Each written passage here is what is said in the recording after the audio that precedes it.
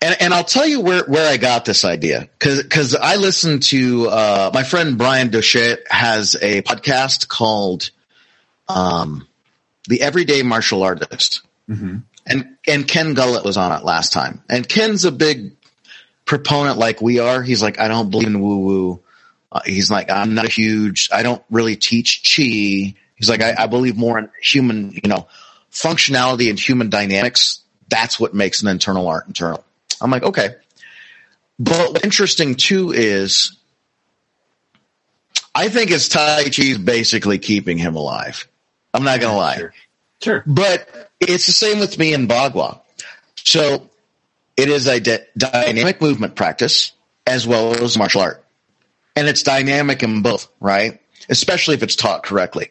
Sure. But what it's done for me, and I've been a big proponent of this pretty much ever since I started it with you and started the show, is how it's helped my lower back better than anything. It's opened up my joints. My posture is better on an everyday basis, which helps my gait cycle. So it is actually healing and helping me. Mm-hmm. Where is the line of demarcation between mysticism and actually healing somebody? And that is such a huge personal topic if you think about it, right? Yeah. I wonder sometimes if the sugar pill that they give you, the placebo effect, could be a part of it. I wonder that sometimes. Yeah. But for the Bagua, at least, it takes at least a good hour practice. At least when I have a good 2 hours, that's when I really get it. But it takes at least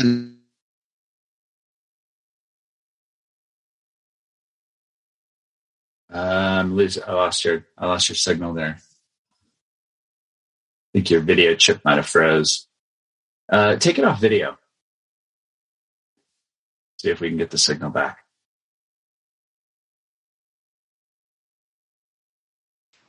Oh, there you are. Yeah. So, what you should do is turn off the video. Turn off the video in here. Yep. There you go. Okay. So you get the picture. You get the pirate picture of me. That's the good one. Okay. Got all my weapons. You were saying, I'm sorry. No, you're good. No, I was just saying that, it takes at least a good hour practice for me in the Bagua to really open up the joints, get the synovial fluid moving, get the blood flow in places it's not used to. Mm-hmm. And so, and I really reap the benefits if I've got an hour and a half or 2 hours. So I can't necessarily say that Bagua is a sugar pill for me because it does take focused, vigilant work to get the effects of opening up the joints, of the healing side of it. Mm-hmm. So there's nothing mystical or woo-woo about that. It takes genuine work. And so I wonder, where that line is of, true health benefits, of an internal practice versus I can float on a cloud back to Grand Lake anytime I want to from Longmont, the mystical versus the practical. And maybe that's been a big criticism, not only of the Chinese martial arts for health, but also their combat skills. Is where does mysticism and practicality, where does the line of demarcation come? Yeah, sure. And, I don't think there's any straightforward answer to that. I think a lot of it is very subjective. I think it really depends on the individual and the practitioner. Now, here's an interesting thing that I've been reading on lately. You mentioned the placebo effect earlier, and that idea of the placebo effect is really about, in some way, believing in the potential of something, right? So they didn't think that humans could run a 6-minute mile. Sure. For a long time. It was like a barrier in people's minds until they did it. And it's kind of similar in a way to this idea of the placebo effect, right? Because the placebo effect is, so you think that this thing is going to cure you, help, whatever it is that you're taking it for,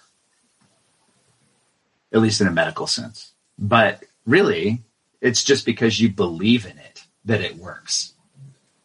And the same can be said about this idea of, this like idea of a 6-minute mile. I believe they've even run a 4-minute mile now, but yeah, it's crazy. Yeah, shave 2 full minutes off of the whole mile. That's amazing. Yeah. And I think it's been less than 100 years since that happened. I think it was before that. So, but it was considered an impossible barrier, and yet somebody somewhere had to believe that they could do it, and then they trained for it, and then they did it. So, in that way, that's why I kind of say that a lot of this stuff is subjective. So, in some ways, if you believe that your internal practice, your chi practice or whatever it is going to help your martial arts, then it probably will. I think that there's a ceiling on it. I think that there is, I think there's a limitation, and maybe that's just my limitation, right? Maybe that's me not believing in the 4-minute mile.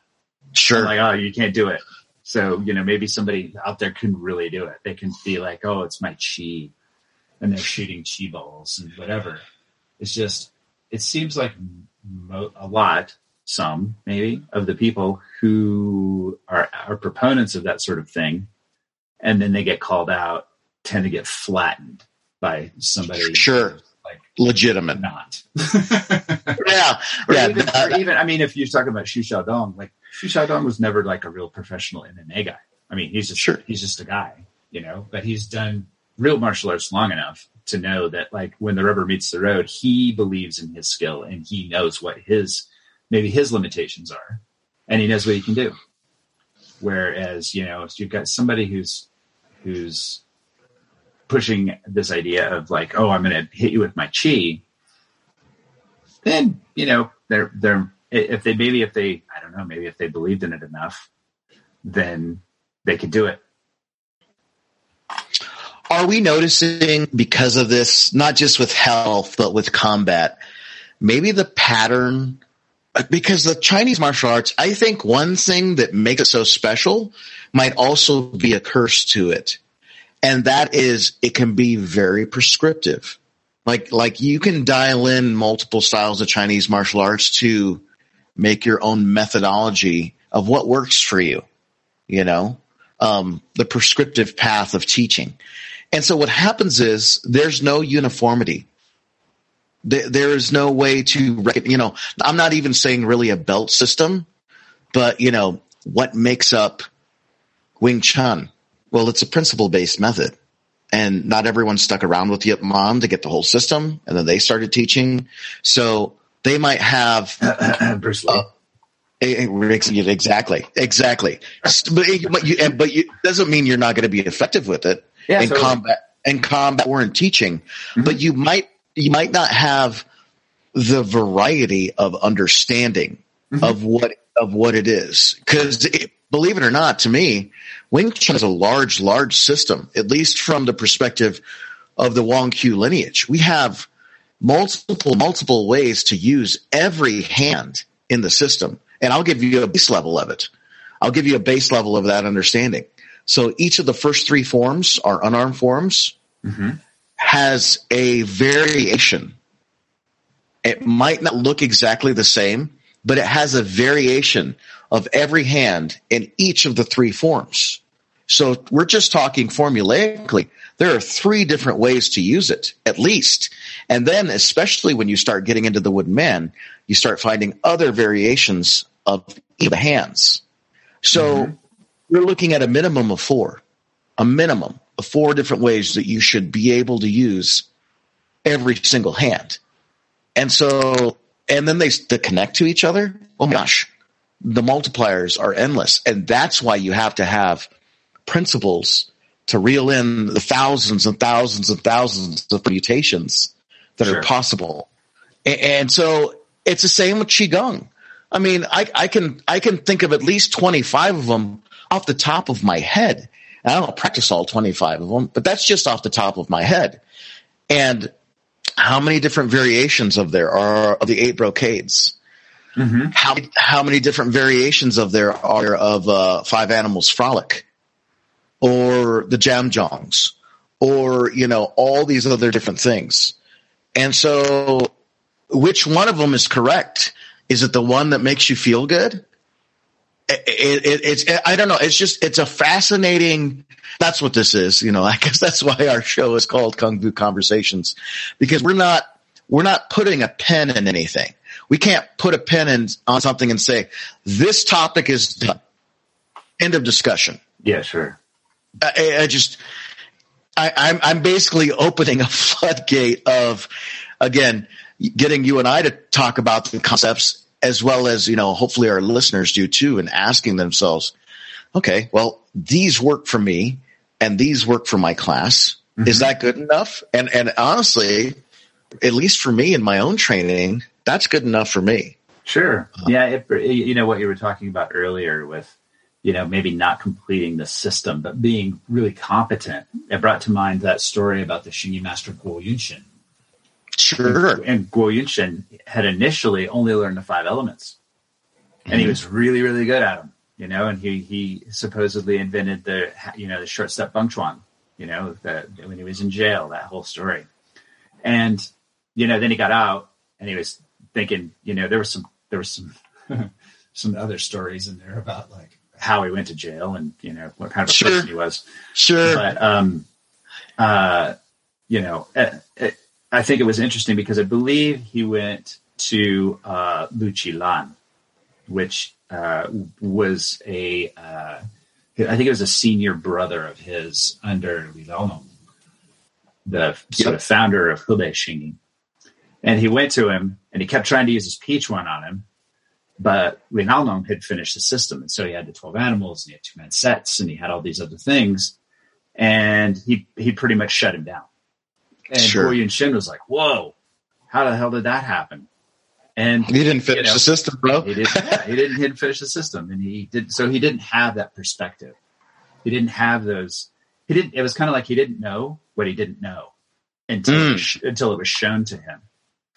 And to take it back to that last point that you made, which was, you know, about like being comfortable in your system. I think that, a lot of people who get involved with a lot of systems, they get to a certain level of competency and they get used to practicing in a certain way. And they get used to approaching the material, whatever it is, whatever system, whatever style, in a certain way. And then that's what they do. That's where they're at. So, you know, if in the beginning, you have somebody like, you know, when I was studying Shaolin, I was, you know, it was really kind of a repetition based system. It was like, oh, just keep doing these pieces, these forms, and we'll keep giving you pointers. And, you know, the more you do them, the better you're going to get. Mm-hmm. And my experience with that, both in, you know, internal martial arts and Shaolin, some base martial arts, was that there's kind of a ceiling on that you're only going to get so good after, you know, just practicing in a repetitious way. You have to find other ways to train. And in my experience, teaching and being a practitioner, a lot of that for me and my students has been to, instead of having a quantitative approach to training, to have a qualitative approach to training. And to me, it's a very different mindset. And it's a big change, I think, for a student to go from practicing, because I'll have students in class and, I'll be like, hey, how'd your training go this week? And they'll say, it was great. I practiced for 2 hours, and then I practiced, 1,000,000 repetitions, and I practiced this. And it's like, okay, that's awesome. But try practicing this way. Try slowing it down. Try taking the same amount of time and practicing 10 repetitions instead of 100 repetitions. Sure. But sure. The problem is people we kind of like to do the things we like to do. And we get kind of stuck in our way of training. And I think that puts a ceiling on our development. That's sort of the moral to this whole aside that we've taken here, is that I think you can only get so good training that way. And that you have to eventually either you just keep doing it, right? And in my experience, what happened to me was I got bored. Because I was just like, oh yeah, right. This I've done I've done like 300 Bung Chuans today, and each I'm trying to develop, and I'm trying to develop the pointers that maybe my teacher gave me, but I'm doing it at such a high volume that my body gets tired before I can actually get to the point where I'm integrating the information that maybe he's given me. And when I started to slow down that practice, it really, really helped me turn the corner. I was like, oh, now I'm really paying attention to more connective pieces. And it's not as exciting. It actually gets kind of tedious too in its own way. But I noticed that I did that for a while, and then I came back to my quantitative approach, and it was super different. And I actually got better doing it that way. So to give the bumper sticker phrase, because I'm pretty good at it, because I see a lot of bumper stickers every day on the bus. So instead of dialing up the volume, you need to dial in your focus and slow it down on these forms or whatever it is you're working on, or maybe even drills. Yeah, absolutely, with drills too. Yeah, for sure. And I think that's a great way to summarize what I just said, for sure. One of the things that I've noticed is we're talking about this quality and quantity and other things, as well as the relevancy of where does it go from woo-woo? Where does it go from health? Where does it go from woo-woo? Where does it go from practical application and these bridges? And also, I guess there's a separation between levels of, with a rookie student, yes, you just need to practice it, but with a higher and more advanced student, breaking down things into multiple ways to present the information to a senior student. And I wonder too, if that's where a lot of these side drills come from that we have, not just the Jeep and Gongs, but the entry methods that we have, not just the entry methods, but the sticky hand practice that we have. Not just the sticky hands, but the entry method, or I think I already said that. But anyway, just all these different permutations of what Pichuan can be. All these different permutations of what Sun can be. All these different permutations of what Bung Chuan can be. And those kind of things. I wonder. I look back, I was listening to our buddies over at the Neji Kwan podcast, and they were talking a little bit about, these, the kind of the late 1800s, early 1900s, a lot of the same, like high level martial artists were bumping elbows. And I sometimes wonder, they were all running in the same circles. I wonder if they all started with a similar base of, okay, we know 5 elements, and then we know a little bit of circle walking, and how they just tore those concepts apart into training pieces. Not for power method, training pieces for entry, training pieces for weaponry, training pieces, like just all these different permutations. I wonder, this is a speculation almost, but if they all had a similar core concepts of what their forms were, and then from there, the effectiveness and the usefulness of it came from a rise of, okay, I was sparring with this guy and I couldn't touch him because of X, Y, and Z. well, instead of, make something out of thin air, why don't I go back to the drawing board with what I know and tear it apart and look at it in a different way? Why don't I try to find a different way to use something that I already know as far as a problem solving skill? Because I think too often practicality is divorced from the look of the Chinese martial arts. And I don't understand that. Yeah. I don't see China as a culture being like, at least when these martial arts were developed for martial arts and protection, I don't see it being unpractical. Yeah. I think, and we've touched on this before for sure, but the change point, really around, the early 1900s and the physical culture movement in China and the advent of guns, for the people who maybe were out there doing bodyguard work and really more using this stuff. Mm-hmm. But I think that a lot of times what begins to happen is we conflate a health practice with a martial practice. Now, I think that once again, this is sort of a subjective place, because some people's Neigong, some people's Qigong training, some people's meditation practice is very advanced, and they're going to say, yeah, my meditation practice for sure helps me fighting, and it probably does. And they're going to say my iron shirt training for sure helps me when I'm fighting, And so once again, this kind of goes back to the placebo effect. It's like, okay, well, how much of that is really, you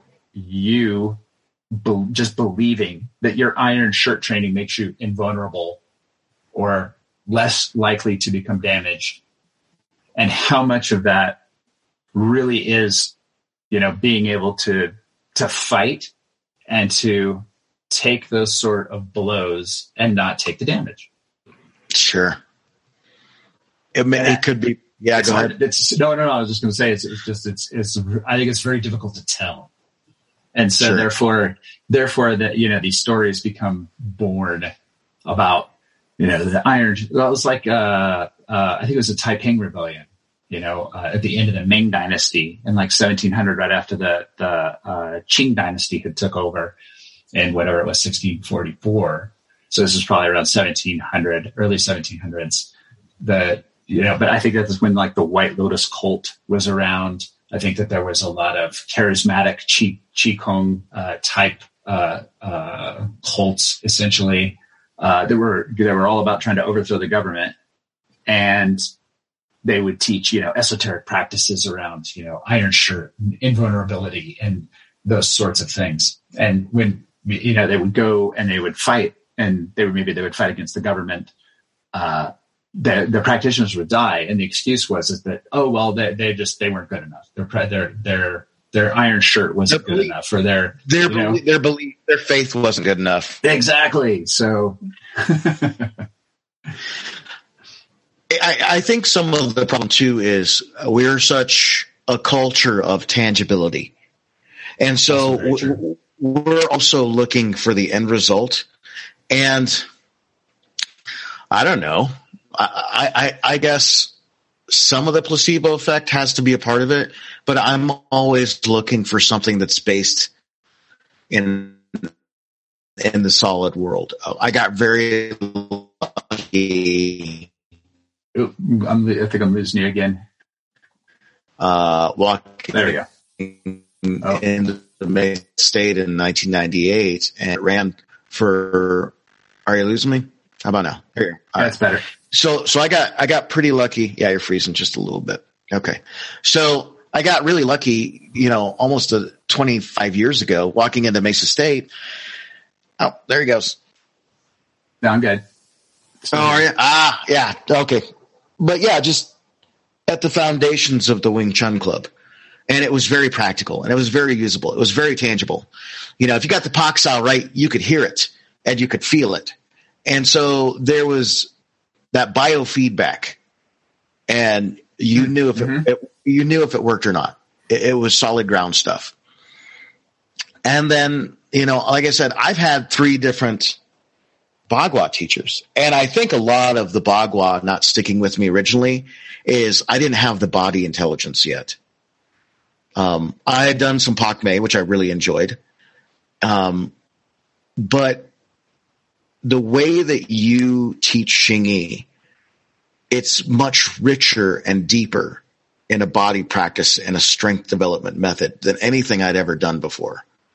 And doing that for close to a decade also, before I started training the Bagua with you, I felt it didn't make the Bagua easy, but it made it more approachable. And so I guess what I'm saying is, for me as a student to hand somebody money, I'm very Western based in my thinking. It sure. Not only does it have to, at least with your works, have some martial validity. I'm not looking to be a street fighter. I'm not looking to become the best knife fighter in the world doing Xingyi or Bagua,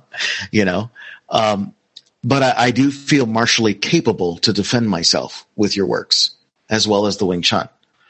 Now I supplement that with, modern martial arts practice and knife disarms and things like that. I don't think one system has everything for anybody. That could be a Western mindset also. Mm. But I also feel like, at least now, especially with the Xingyi and the Bagua, or even if I did go to another school and try to do Tai Chi, then it would have to help me on a physical scale also. Mm-hmm. I can move much better and more dynamically now in my 40s than I ever could in my 20s and 30s. And that's because of the Xingyi and the Bagua. Now, I don't have my superhero stamina. Something I joke around on a lot of podcasts about this, something I could do for 4.5 hours. It's going to be 3.5 hours with 2 unionized 15-minute breaks. It doesn't matter what it is, but the breaks are coming in there. But I need something that's based in the real world. Mm-hmm. And do I believe that the Xingyi and the Bagua has physically helped and healed me?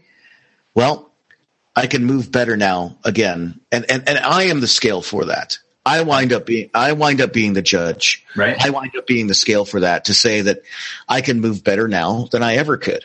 Yeah. I am more flexible now, but also being strong through those ranges of motion and not just flexible for flexibility's sake. Sure. That is a tangible, usable skill. And so I realize, and I can feel, and I can see the results of it. As a matter of fact, I had somebody talking to me the other day and they're like, looks like you're walking better these days or standing taller. And I'm like, yeah.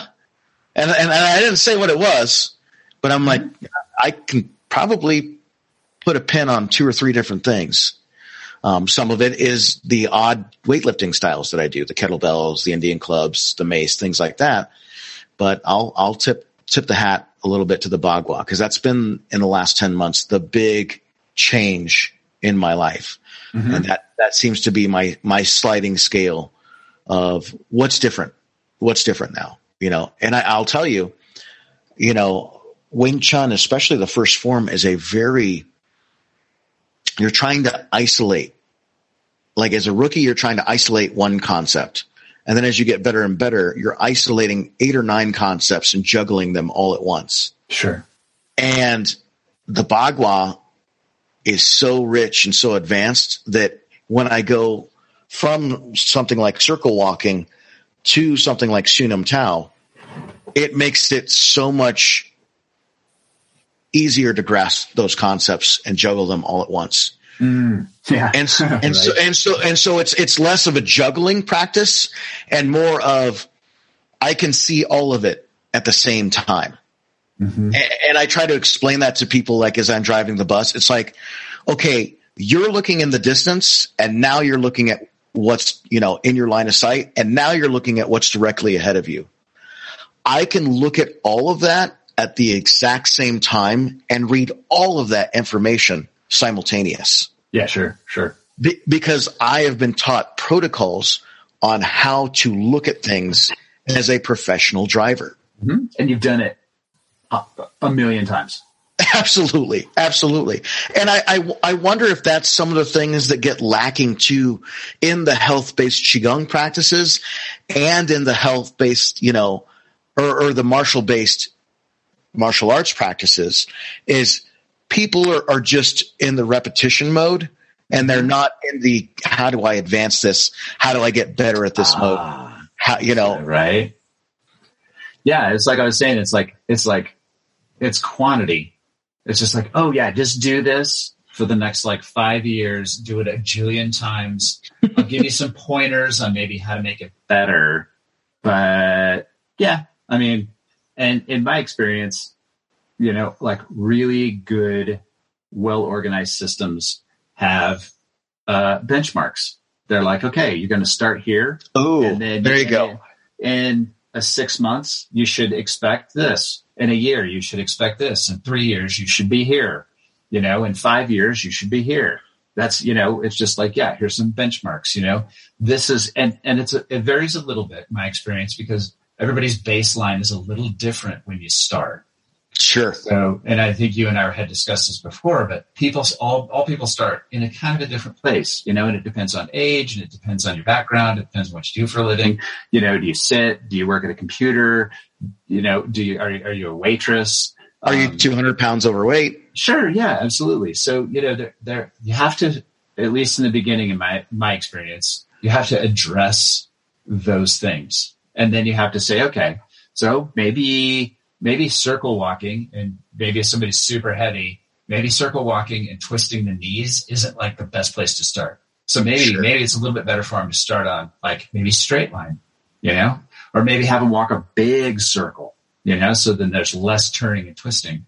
Maybe it's better to, and this kind of goes back to what, we had discussed before, which was, I believe strongly that the Neigongs and the Gongs of all the different types inside of these systems, they're really well done, but you can optimize them for, basic, intermediate, and advanced students. So you can take the same Gong and I can teach it to a beginner, and I'm going to teach it in a certain way. I'm going to emphasize certain things depending on what that person needs.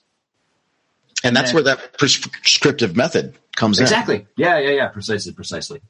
And then, over time, it's like, okay, well, here, you look like you've done a good job. You put in some time on that. Your body's developed. So now, maybe in the beginning, it was a strength thing. Maybe they need quantity, maybe that's the prescription to help bring them along in a faster way. Maybe they need to, maybe their nervous system's really kind of jacked up. Maybe they need to slow down. Maybe they need to be really deliberate, which is generally more the case. I think. So yeah, that's just kind of an example of how I would begin to sort of take that approach. But I don't think I've ever started anybody off, about chi development. I never said, wow, you really need to develop your chi first, No. You need to develop a body and a mind that is aware of what that body is doing. Yeah, very much so. Very much so. Well said. Are we good? I think that's good, man. All right. Well, I hate to tell you, but you got a lot of dissecting on this one to do.